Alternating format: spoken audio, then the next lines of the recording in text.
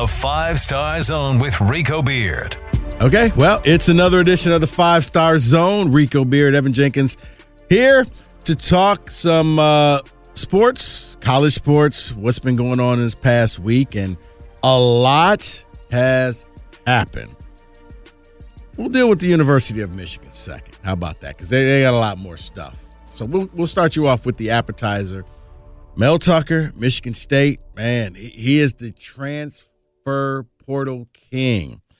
Dips into it one more time and kind of shocked everybody. No one saw this one coming. Lands Ronald Williams, cornerback from Alabama. He started his career off at Hutchinson's Community College and played 2 years. He was a JUCO All-American, first-team All-American at corner. Alabama gets him. He gets injured, plays in 3 games last year after the injury, and decides to transfer out. He comes to Michigan State, 6'2", 190 pounds. It fits what Mel Tucker's trying to do. He's trying to go with size. He's trying to go with speed. And this is a guy, 2 years of eligibility left, and I got to think he's one of those that will get penciled in to start right away. Kind of like with Crouch. Certain guys they're bringing in are more depth. He's a guy that you're bringing in, and it's going to be because he's going to start. And when you look at this, what Mel Tucker is doing with the portal, I saw a stat yesterday. I don't think people realize how bad the team was and what D'Antonio left. 23 people have left Michigan State, the football program, and entered the portal. Of the 23, Evan, you want to guess how many are actually at Power 5 schools? 0? I believe 4. Okay. Well, yeah. No. You got 1 at Duke. You got 2 at Kentucky. 1's at Purdue. And, well, I guess technically the backup kicker just went to Northwestern. So, okay, 5. That's it. Yeah, because I was going to read a tweet. This is from Connor Meltdowney. You know him? No. What is he? SpartanAvenue.com. He put this tweet out, and he said, schools that Michigan State transfers came from: Alabama, Florida, Auburn, Wake Forest, Louisville, Minnesota, Tennessee, Michigan. Schools that MSU players transferred to: Bowling Green, CMU, Northern Illinois, Ball State, Akron. Guys, you want to know why the program went down so quickly, so fast? You had a MAC team. Yeah. D'Antonio was recruiting MAC-level players, and when they hit the portal, they realized I was a step above. I mean, I was too high. That's not a knock on the players. It's not a knock on the MAC. It's just saying you can't beat Ohio State with MAC players. You have to have NFL players. And when you look back at the teams that upset the Buckeyes, they had NFL players on those teams. Absolutely. Guys that, even if they only played in the league for a year or two, they made it to the league. You didn't have that with this. When you look at the guys that Mel Tucker is bringing in, as I said, 23 people, so what? So that means 18 people are in the MAC or group of 5 type of schools. Of the, I think Tucker has brought in 17 or 18 different guys. Of the 18, 16 have transferred from Power 5 schools, 4 from the SEC, 4 from the ACC. I think you got 3 from the Big Ten. You got people from all over coming in. Better so if anything, if they're not instant starters, it's better practices. There's competition. Yep. You got guys who belong in at this level, and a lot of the guys that he's getting are guys who are still early in their careers that he could help develop and get better. Right. And I was going to say, a lot of Big Ten teams are filled with MAC players. Just those players don't ever see the field in meaningful minutes. Right. Those players were playing for Michigan State. They were starting. Right. And that can't happen when you're trying to be a big-time program. That also can't happen on the heels of being in the college football playoff. Right. and you would think when that happens, I mean, after that, they had their dream team class, right? And that class kind of blew up because of circumstances that were out of the football building's control, right? And it just went downhill. But Mel Tucker came in here. On the Carson Anderson program, they call Brad Holmes the draft ninja.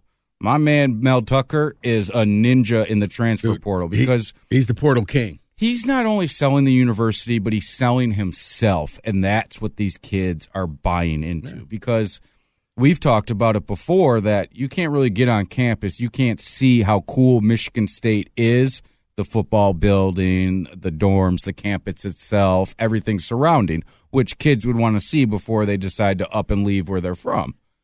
But he's selling himself. He's selling his brand. And I think his brand and the way that he talks and preaches, I mean, the best thing I saw from him was at the end of their little reality show when somebody was walking out of a building and he was walking in. He's like, "You like football?" Yeah. The guy's like, "Yeah." He's like, "Me too." Yeah. And that's it. And that's where they bond. And that's good enough for me. Yeah. If you guys can bond over your love for football, which means that you're going to work harder to get better, then I'm all for it. Yeah. I see what he's doing, and he's looking for men that are ready to compete right now. He's not necessarily looking for projects to build up. He wants them now. Right. And I love it because in this state of college football, that's what we're going to see, and he's ahead of the curve. He is. The fact that the complete honesty of my team's not good. I can't win with these guys. Last year was just kind of one of those. It was, we got to get through these 6 games. Just get us through. Can I just get some guys who could run 6 plays and we win some games? Still don't know how they won their game against Michigan. Still don't know how they won their game against Northwestern. Ironically, 2 ranked schools that they beat. It's crazy. But, yeah, I mean, he tried to upgrade every position from the quarterback position to the running back position. I think probably the only thing I thought was their strength, he still brought in 2 transfers at the wide receiver spot. And that's what I was going to say. He's not settling because, well, we have a guy. Well, guess what? Bring in another guy to push that guy. And that's what he said. The thing is, okay, yeah, you got Jalen Naylor, you got Jaden Reed, but what happens after that? Let's look at our backups. Competition isn't a bad thing, and players see that. The top players really see it, and they want it. I mean, think about the year for D'Antonio when every receiver went down, and they were literally they had their number 8, 9, 10, and 11 receivers out against. They were playing against the University of Michigan because everybody else was injured.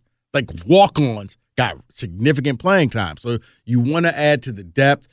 And now people are like, well, how do you know it's going to work? I don't. We don't. But that's the thing. We don't. But it's different. It's one of those. It's when, like in basketball when the one and done came in. Okay, do you want to just like Kentucky focus on one and done and Duke focus on one and dones, or do you want to go the Gonzaga route and try to get the 4 or 5 year players? It works either way. If you win, you win. But this shows me my roster wasn't good. I got to flip it. I got to bring in Power 5 talent, which he is doing, which he's done. This is the latest guy. When I look at this, I'm like, yeah, he's probably going to walk in there and take one of the corner spots. 6'2" corner. I mean, if he's healed and he's better, absolutely. The defense was not that great. No. When you look at your best corner and Goes got moved to safety. So that should let you know. Okay. Yeah, he plays safety in the spring game. So it'll probably be him and Henderson at the safety spot, which means you got the corners are wide open. I look from Kimbrough, the guy that transferred in from Florida. I think he's going to battle for a spot on this team. I think that the latest guy, he's going to be battling from us. Ronald's going to be battling for a spot on this team. And you got Kalen Gervin. He's, those guys are going to be competition. I need the best. But the 2 guys that they brought in, common thing, both over 6 feet tall, both coming from the SEC. So, yeah, you're hoping that height and the speed that they're bringing can aid to what you're doing so that the defense can – I think – he even upgraded the defensive line because they brought in the kid from Duke. Yeah, the edge rusher. So every position group got upgraded. Offensive line, they brought in Horst. Running back, my God, multiple. That was just bad. I mean, and that's what I like to see, too, because if there was one position that if you looked at Michigan State and you said, you know what, we can get by with these guys, it was running back. Mm-hmm. But it seemed like getting by isn't good enough for Mel Tucker. And I love to see it.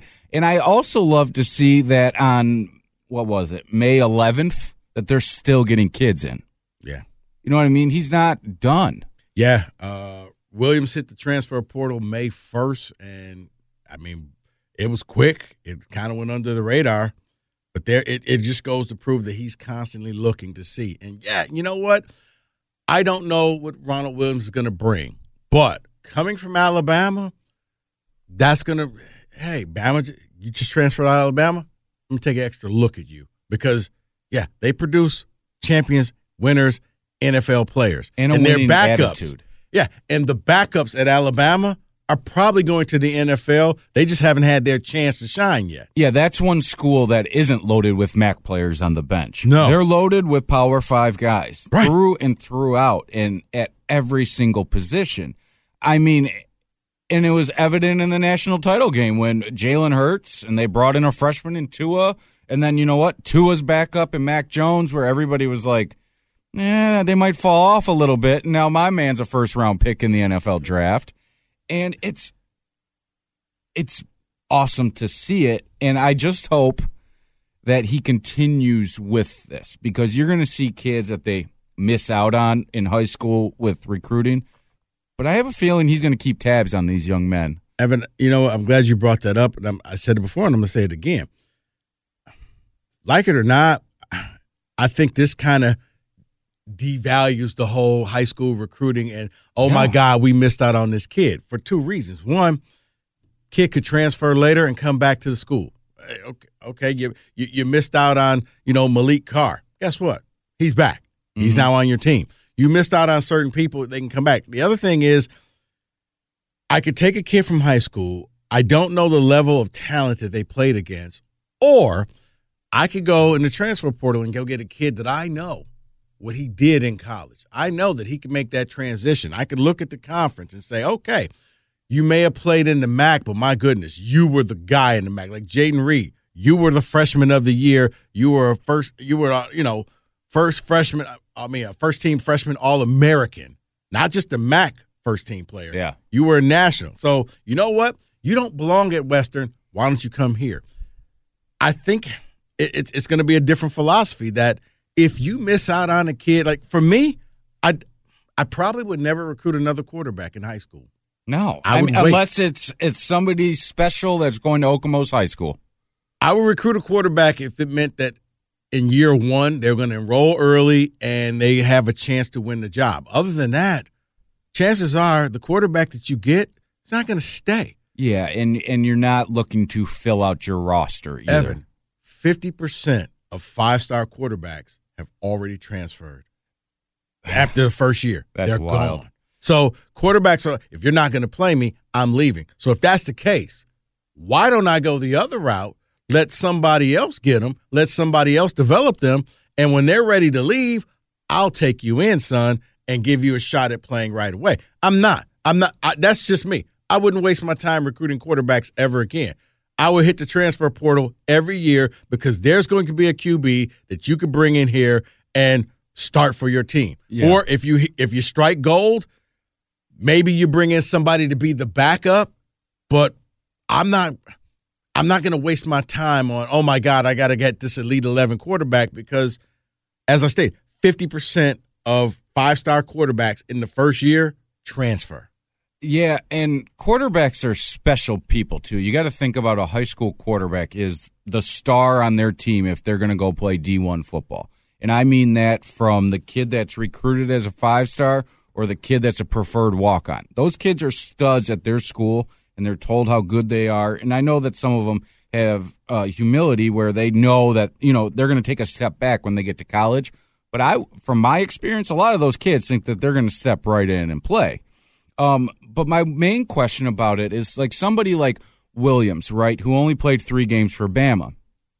Can Mel Tucker call Nick Saban or somebody on that staff and say, can I get some practice tape? Well, you can, but you also look at what he did at the community college because he was one of the most sought-after community college players. Yeah. It wasn't like he flew under the radar. He went to Bama for a reason. Yeah. Nick Saban said, I'm up in the kid's living room trying to convince him to come to Alabama. And it's crazy. If anybody who's watched Last Chance U on Netflix, you get a good look into this. Now, Last Chance U is a little different because they're taking some kids that are quote-unquote trouble. It's not always grades or they got in trouble with the law or kicked out or this and that. And some players go to junior college because their grades weren't good enough coming out of high school. They were good enough to graduate. They were good enough to get you that JC. But and that's, you like to see those kids because those kids really mature fast. Mm-hmm. The ones that care, the ones that get it, the ones who have that light click on and they're like, okay, so the schoolwork isn't as bad as what I thought it was. Mm-hmm. It's easy. Let's get it done. They have everybody and their brother there to help you. You know, you have the aides, you have your teachers, you have your coaches. Right. And those coaches are literally trying to better these young men for the kid, not for their coaching career. Right. And that's why I like JUCO transfers, because those kids, if they make it, they have their head screwed on right. They're hungry. They know that this is it for me. Yes, this is my last conventional chance. Route. Yeah, this is it. Not many people get a second chance. Yeah, and he came in. He was a first-team JUCO All-American. And I don't know what his reasoning why he ended up in JUCO. That's just an example. Right. No. I got you, man. But it is one of those things that, yeah, when you look at this, do you just go the transfer portal? Now, I don't think that every year is going to be like this. No, it's not. But here's the thing. Evan. But I think you can expect 10 guys a year.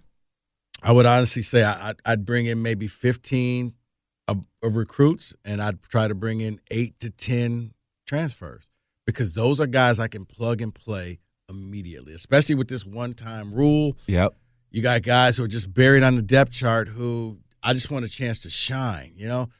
Look, you can go to Alabama, and you could be Najee Harris, and you could wait to your 4th year before you finally get to start, or you can leave and go someplace else. Like, I think that's what you're going to see with Harold Joyner coming from Auburn. Here's a guy that could have waited. A lot of Auburn people and beat writers are like, yeah, it was a mistake that Auburn didn't play this kid a lot. So, yeah, he's going to come to Michigan State, and I think that he is going to be one of the main backs that you're going to see out there, whether he's just a regular running back or whether he's doing that R.J. Shelton type of role where you're kind of moving him all, or basically a rich man's Connor Haywood. Yeah. Oh, yeah. And you know, most people say, oh, you're a poor. No, he'll be a rich man, Connor Haywood. And what I like a lot about what Mel Tucker's doing, he's not getting these transfers that are going to be 1 year. They're not grad transfers. Right. These are kids that are there 2-3 years of eligibility. This is going to be your core for the next couple years. He was able to jumpstart his core. And I think that normally in years past, it would take you 3 years to build up what he's done in an off season. To get some grown men that do what you want them to do. I can start adding pieces because I got a foundation. Okay, we're still weak at the quarterback. We're still weak here. We're still weak here. Okay, let's focus our attention here. We can go get this young recruit, or you know what? There's a guy at Ole Miss that he's about to hit the portal, and maybe we want this guy to come in here and be the next guy. I mean, you saw that with bringing in the kid Tank from Minnesota. Yeah. I mean, he was their highest ranked recruit, and somehow or another, he's left there. And the way I'm looking at it, Evan, he has an opportunity to start along with Crouch, and at least if he doesn't start, he's in the 2 deep. Yep. He's going to get a lot of playing time because go ahead. Well, I was just going to say, like, think about how many times kids go to schools, and let's be honest, coaches aren't always honest with these recruits when they walk into their living room. Right. They tell them they're going to play. They tell them they're going to get a super number. They're going to get this, that, and the other thing. And then coach leaves. We just saw it at Michigan. Think if Lindquist recruited kids, told them this, that, and the other thing, now you got another guy coming in, and you're like, what the heck? You know what I mean? It's not a job where you go your to boss play for the leaves. Coach. You don't go to play for the school. Exactly. That's what I think. And so when you see that, you're like, okay. I mean, some of these kids look at these coaches as father figures, role models, somebody to look up to. And when that guy leaves, you're kind of like, well, I want to go to where I'm wanted. That guy wanted me. Right. And I haven't had that experience, but I imagine for some kids that's tough. Because you buy into that. You do. You're not always getting recruited by the head coach. No, you do, and you feel betrayed. I mean, it's a business, is what it is for the coaches. It's also a business for the kids, but the kids are gaining more through football, through their degree, through connections, so on and so forth. And I love. At first, I was sour on the one-time transfer rule. But now seeing it and actually like thinking about it from a clear head and not just, oh, these kids are losers and they don't want competition. It's not always that. No, it's not. And I remember talking with John Jansen here at 97.1, and he was saying how he felt betrayed when Greg Madison left. Yeah.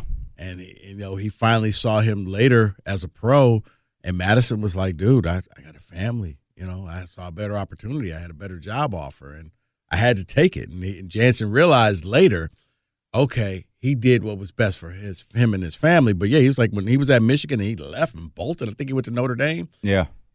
Jansen was like, I took it personal. I took that as a slap in the face. Like, why are you leaving us? Well, yeah, as an 18, 19, 20-year-old kid, we both know you don't always have the best thought process going through, or you act irrationally, or you don't see it for what it is. And I think kids are starting to see now that this is all a money grab for everybody involved. And you know what? If you're faster, bigger, stronger than everybody else, then you're more likely to grab that sack of cash than anybody else. But it's good to see as long as it's done the right way. You know what I mean? The day when you find out that Nick Saban is coming to Michigan State games, recruiting their players on the field and talking to them afterwards, then that's when you're going to get down into a real weird situation.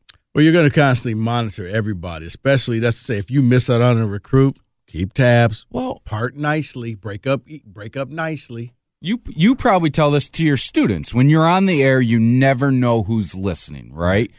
You could be talking and somebody from the Howard Stern show's listening. They're like, I want that guy, so on and so forth. And that's the same with these kids. Yeah. If you're playing the last 4 minutes of a blowout game, you're going to see these kids. They're not going to quit. No. Because that is a tryout. It is. For what? How many D1 schools are there? Right. That's a job tryout. You get a sack, you get a tackle. Yeah, you're exactly right. Now, and before we switch over to University of Michigan, I do want to say this. Another thing that I like what Mel Tucker is doing with the transfer portal. Evan, I don't think people realize it, and it was because I had an interesting conversation with Marcus Ray over the weekend, former Michigan football player. The NFL, or football in general, is going the way of the NBA. I was like, what are you talking about, Marcus? He was like, it's positionless.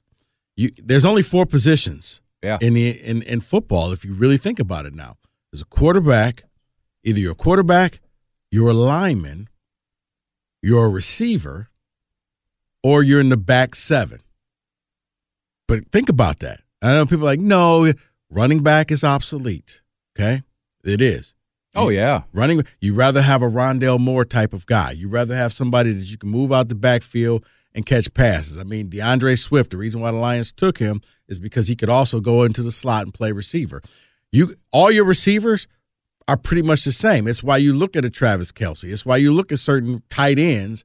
And, it's why Pitts went number 4 overall, because the conventional, I'm going to line up, I'm this receiver. Every receiver now, if you're good, learns how to be the X, the Y, and the Z receiver, because you never know when the team is going to do whatever. You don't want to just be, I'm just a deep threat guy. Well, you know what? You're also a dinosaur, and you're probably going to get cut. Right. You look at teams running the spread. The back 7, the linebacker on any given day may have to cover the tight end, a wide receiver, or a running back. Yep. You don't know. So you need fast guys in your back 7. Your corner may get lining up against a 6'6" tight end. Can't have a 5'7" corner anymore. That's why Tucker's going after the big guys. Think about it, Evan. You got the quarterback. Your lineman, I'm going to just include offensive and defensive linemen. You're a big boy. You're a lineman. Your job is to have fist fights all game. But the receivers and the back 7, man, you're interchangeable. There's no, I think Wisconsin will kind of be like that dinosaur. Well, we're just going to still do ground and pound. Every coach is going to want to do that. But when you really think about it, most teams now, I mean, look at the Kansas City Chiefs. Well, yeah, I mean, that's you want to beat Ohio State? You got to be able to throw 5 corners out there to cover them when they go 5 wide. because this game has become, I think it's a great comparison because the NBA is positionless, period. There's no center. 1 through 5 right, anymore. there's no center anymore. The days of the Shaqs are gone. The Elijah ones are gone. They don't exist. The running backs, I mean, you got your Zeke Elliott's and a few others. Other than that, the quarterback's your running back. Because, and I hate, it's not speed in space, but speed on the football field is what's winning games now. Right. So the days of Chuba Hubbard running the ball 30 times a game, it might happen on a few teams with a few special backs, but they're looking for different ways to get their playmakers the ball. I mean, how many times growing up do we see a tight end screen? Big fat goose egg? Right. And now that's a play in almost every single team's playbook. Well, think about your tight ends now. They used to just be, you're going to block tackles who could catch and have maybe 15 catches a year. Now they're just big receivers. Yeah. And, occasionally we may need you to block when we do our 15 to 20 running play. Your running plays are what you do to eat the clock and kill a game. Like I said, Wisconsin, they're going to run the ball a lot. But when you look at Ohio State, they mix it up. And, they put certain plays in where a lot of it was play action or they had the running back screen. Oh, yeah. That's a big one. When you look at it, all your guys on offense, not a quarterback or a lineman, they're some type of a receiver, whether they're a big receiver, little receiver, running back / hybrid slot guy. And then your backs, Mel Tucker's going to the I think it's a 4-2-5, where basically I'm playing 5 corners and safeties, and my 2 linebackers have to be able to cover guys too. I'm rushing 4. I may rush a 5th guy, but I need speed back there. Yes, because you can't get beat deep anymore in college football at all. But yet you also have to cover all of these screens that teams are running. And you're right, because if you look at the NFL draft, think about how many guys who used to have the CB next to their name, they're now known as defensive backs. Yeah, they're DB. Yes. Why? You're a corner. It doesn't matter. Cover him. What about safety? You know what? Don't let him beat you and knock the ball down or intercept it. That's what I need you to do. Within the scheme, it should all be pretty much the same. Your job should be the same. And what's your technique, all of that stuff, it won't change whether you're playing the X, Y, or Z receiver or you're playing safety. You know what you have to do. And I like it. I hadn't heard that before, but I think it's brilliant. If you think about it, it's not, but yeah. And even some schools don't have a quarterback anymore. Right. Think about the option schools. It's going 7-on. The league has gone 7-on-7, both college and pro.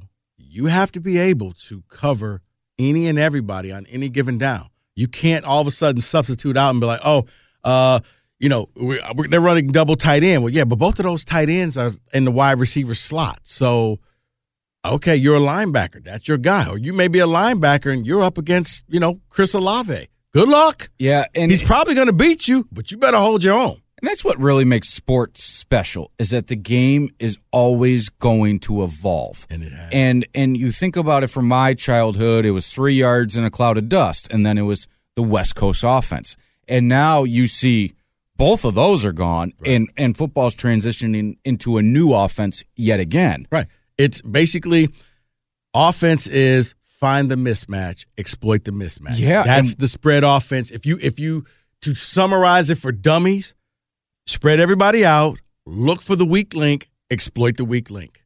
Absolutely. And it doesn't matter who that person is that you're going to go with. Some weeks it might be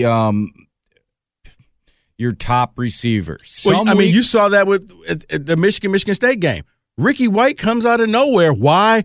Daxton Hill says, okay, Jaden Reed is the guy at Michigan State.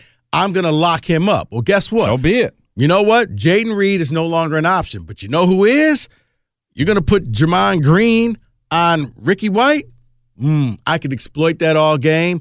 It took them about a half to realize that, but that's all they did. Okay, go deep, go deep, go deep. This guy can't cover you. You find the mismatch. It's how Ohio State beats teams. Because they look for the mismatch. They look for the slowest guy in the field and they attack him. It's how Alabama beat Ohio State. Find the mismatch. Yep. You can't cover Devontae Smith. No. Okay. He had 200 yards at halftime. Let's roll. Got hurt and left the game, and they didn't miss a beat. period. It's wild to think about, and I don't ever want to give anybody from Michigan credit, and I have to give a lot of credit to Marcus Ray for that one because but that's a prime example of where football's going. Yeah. Everybody sees the game differently. He sees it differently than I do. Dude, and it's Clemson. And coaches are always looking to evolve. And that's why if you look and you're like, well, why is Tucker? Because why does he keep bringing in so many cornerbacks and safeties? That's why. Well, I need big guys who can cover big receivers. What was it, 10 years ago now, where Ronnie Brown and the Wildcat in the NFL, hottest thing. But guess what? Teams figure it out. And you know what you do? You then readjust because at the college and pro level, you have the best football minds in this world. And they're all competing to outsmart their competition, outsmart their friend. You know, they all communicate off season. You know, what was that sound mind, sound body camp or whatever? We would go to it because Les Miles is there, Mark D'Antonio's there, Jim Harbaugh's. All these coaches are there because they're buddies. They get it. They have a mutual respect for what they do because they all know that they go into work at 4 and they're leaving at 10 at night. You know what I mean? Right. It's a crazy life, and they can bond through that, but they're all looking to beat the crap out of their buddy, and I love it. And football is going to evolve, and it's going to change, and it will change in the next 5 years, I guarantee you. What we're seeing now is going to morph into something else. And as long as you're ahead of that curve and you have young minds and people that aren't stubborn, that's where I think Michigan fails a little bit. They have a little stubbornness. This worked. It's always worked until now when it's not working. Right. And when I saw somebody like Josh Gaddis say, we need to change the culture. Dude, you've been part of that for the last 2 years. Yeah. So you're part of the problem. Yeah, unless you're like Clinksdale coming in now, you can't really talk about changing the culture because that is on you. All right, so you know what? Let's end this one right here because I want to give the University of Michigan equal time. So we're going to end this one now. We're gonna have a Michigan podcast tomorrow, but we're gonna stop it here. So Evan, do you have a question? You get a chance to ask me 2 questions. I do, and this one pertains to your show that you do on 97.1 The Ticket, Monday through Friday with Mike Faleni. You guys were changing what was happening at Spartan Stadium. I didn't necessarily catch it, but does it have to do with Spartyville? I know it had to do something with the Raiders and what they're doing. No, Mike wants a booty lounge inside. Okay, so he went a whole different. I thought it was going to be a serious deal. Yeah, we were at he actually wants what the Raiders are doing. Where they got a nightclub club in the end zone, DJs. The irony was we were at the spring game and we're sitting there and Mike's dead serious about this. And he's like, well, how come we can't put it right there? And he points. And I'm like, Mike, that's a big problem. That's the handicap zone. You're talking about in the end zone where it's all empty. He's like, well, move them. Okay, that's going to look really bad. Mm-hmm. It's like, hey, we're going to build these houses on top of a cemetery. Could be great houses, but you got the story. We had to move the bodies. Yeah, that's never a good thing. So, yeah, he wants to expand it. He wants to come up with a different way of expanding the experience. Because here's the thing, seriously, because of the pandemic, teams are going to have to come up with ways to keep people interested because we spent the whole year not at games. We realized I don't need to be there. So unless you just love your tailgating buddies or you just love to be at a game, you're probably going to go to the first couple of games. But afterwards, it's like Lions going to play the 49ers week 1. Yeah, I may go because I like the Niners, but I don't know if I want to do season tickets. I don't know. It's going to be weird sitting next to people. Like Mike finally came into the studio recently. Evan, I've been in the studio all by myself for 7 months. Yeah. I'm not going to lie. It was weird having Mike sit that close to me for 4 hours. Yeah, and you're going to have people you don't know sitting next to you for 4 hours. Your anxiety, like you it or know not, where Mike's been. Right. Your anxiety level is high.